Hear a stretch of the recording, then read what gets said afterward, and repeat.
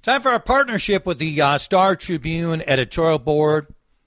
Today represented by John Rash and Denise Johnson. They're both on the John Schuster Coldwell Banker Hotline. Let's read right from the Star Tribune about a story which broke yesterday. We talked about it multiple times. It's just disgusting. The director of the Feeding Our Future nonprofit and 47 other people were charged Tuesday in what federal prosecutors say was a massive scheme to defraud the government of more than $250 million meant to feed needy children during the pandemic. Again, this money was meant to feed kids during the pandemic. U.S. Attorney Andy Lugar said this: these 47 defendants engage in a brazen scheme of staggering proportions. Their goal was to make as much money for themselves as they could while falsely claiming to feed children during the pandemic. John, I'm going to start with you. Where was the oversight, and whose heads need to roll considering what took place?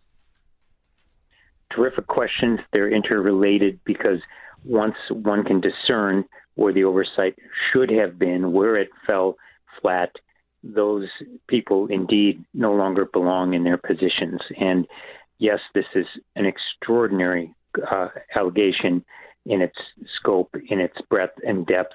And it's in effect like a $250 million bank heist. But as you so well point out, even more tragically and compounding the crime is the fact that this was supposed to go toward kids with taxpayer-funded money. So not only did it not do that, it increases the cynicism of government when there are indeed real needs where we need society to come together and fund, and it might make people and accordingly lawmakers even more hesitant to help when they need to in the future. So the reverberations from these allegations have just begun, will likely continue, and to the degree that they had people in city or state level or federal aspects of the government, everyone and everything has to be examined in how this happens. My sense is once they do that, the scale of what we're talking about is only going to grow. Not that those people in government necessarily were complicit, but the fact that they weren't doing their jobs, and that has to be reckoned with, just like the criminal charges. I think those are all good points. We may find out they are complicit. We just don't know yet, Denise. No surprise, this has turned political. We have people within these charges who work directly with Jacob Frey. We have Scott Jensen, who's running to be the next governor against the present governor, Tim Walz, who's saying this is another example of Tim Walz's administration failing, and in his view, they should have spotted it sooner. From what we know now, what legitimate responsibility should Governor Walz face about this taking place? Well, one of the things I think we need to keep in mind is that it was the Education Department, MDE, that brought attention to this initially. And that's obviously part of the Walz administration. They were the ones who said or who raised suspicion initially about Feeding Our Future, because this is a nonprofit that went from requiring $300-some thousand up to $197 million in 1 year. They raised the concerns about it, and then they were the court said that they did not have jurisdiction to withhold these payments. So I think that's something that needs to be kept in mind. Yes, we need to get to the bottom of where exactly the oversight went wrong. Another thing I think to keep in mind is there was a great deal of pressure, and this is certainly not an excuse, but there was a great deal of pressure during COVID to get this kind of funding out the door quickly. They also really relaxed requirements for it. Part of that falls on the federal government, who puts the program together and funds it. So I think that those are some of the things that we need to keep in mind going forward. Yes, absolutely get to the bottom of what the oversight problems were. Well, yeah, and let's remember at the time this money did come from the Trump administration. I've seen a lot of people blaming the Biden administration. Well, certainly the Biden administration, John, gave out more money, a significant amount of money But this initial amount happened while Donald Trump was president. Let's just stay with that before we switch to another topic.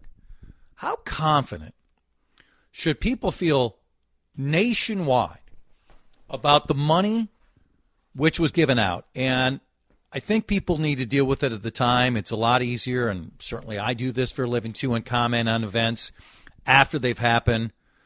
When this pandemic took place and when the economy came to a halt and people were just staying in their house, people needed money. They needed funding. Their jobs didn't exist, or jobs temporarily stopped. They needed food. They needed money for lodging. I understand it.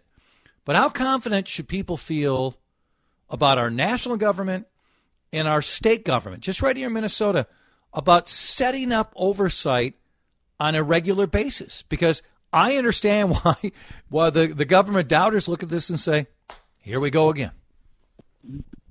I understand it as well, and I don't think that people should be confident at all. And I think that we're about to enter a period where every aspect of the pandemic response appropriately should be reviewed. And, of course, we're talking about the medical and health protocol response, and already that debate has been raging and indeed is at the center of part of our gubernatorial campaign in terms of what did or should have happened with schools and with mask mandates and with mass vaccinations. But you also have to look at the government response in terms of how they address the economic fallout from all of this. And it certainly is feeding our future and other potential scandals like this. But even another really big story today, and an ongoing one in society and in the economy, which is the big interest rate hike from the Federal Reserve today, is certainly partly directly associated with the extraordinary amount of liquidity in government money during the pandemic, perhaps a lot of it justified and certainly needed at the time. But there are knock-on effects that several people, Republicans and Democrats, most notably former Democratic Treasury Secretary Larry Summers, sounded a really loud but lonely alarm about what this is going to do in terms of inflation. And to some degree, it clearly appears that that has transpired. So all aspects of how the federal government, the state governments, and local governments respond to the pandemic have to be looked at, because tragically we are going to face another health situation like this. That seems to be one certitude that every health expert says, is this won't be the last pandemic. Yeah, we cannot forget that. Larry Summers, Denise, received a great deal of criticism from fellow Democrats. He's turned out to be much more correct than the Biden administration. Let's get to another huge story today. Vladimir Putin, in a delayed speech, announces, when all the reporting has said the last 2 weeks that the Ukrainian troops have made significant progress against Russian troops, the president of Russia, Putin, said he would call up as many as 300,000 reservists, and then added, with a threat to territorial integrity of our country, to protect Russia and our people, we, of course, will use all means at our disposal. This is not a bluff. So that raised the specter of a nuclear response. Joe Biden, our president here in the United States, speaking to the UN, United Nations, an already planned speech, said that Russia's war in Ukraine is about extinguishing the country's right to exist, and he accused Russia of extremely significant violations of the UN Charter. What is your reaction, Denise? And then you, John, you jump in right afterwards, between the byplay, these two very important comments from the presidents of Russia first and the United States second. Denise, chime in. Well, Putin is we've seen that there has been advances that the Ukrainian armies have made, and so I think that this is certainly a direct response to that, saying that he needs these reservists. There have also been some reports about them recruiting people to fight from prison, so that means that they're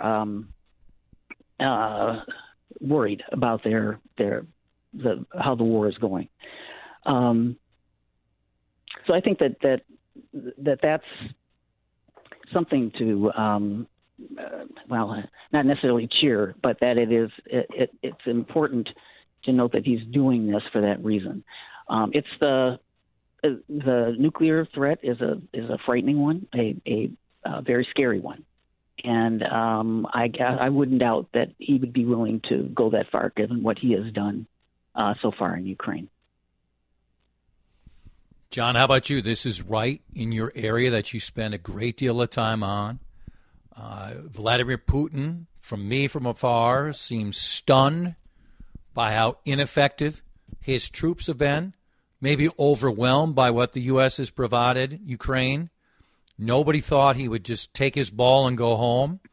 What about his threat and the words which are so important from Joe Biden? Joe Biden has a tendency to step in at times. Did he strike the right tone today?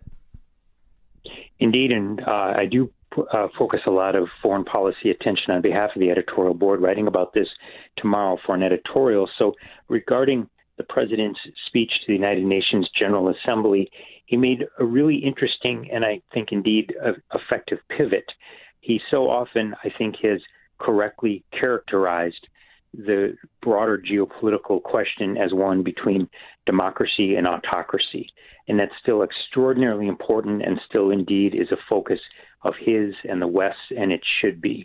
But he pivoted today to one about imperialism and the basic sovereignty of countries. So even and perhaps especially if you're an authoritarian country, China in particular, he's in effect focusing on where you are, have a very different form of government, an autocratic, repressive regime, but you're very concerned about the integrity of national borders. That seems to be one issue that can unify an often disunited United Nations.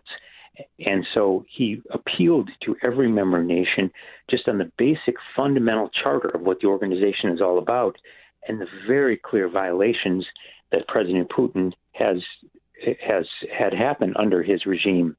And regarding the issue of nuclear weapons, it's Orwellian, as so many things in the former Soviet Union, now Russia, is, in that, in effect, they invade a sovereign country, they take territory, and they're going to have a sham referendum, as President Biden rightfully called it, in 4 areas where there's no doubt of the outcome, that they then are going to declare that these are now parts of Russia.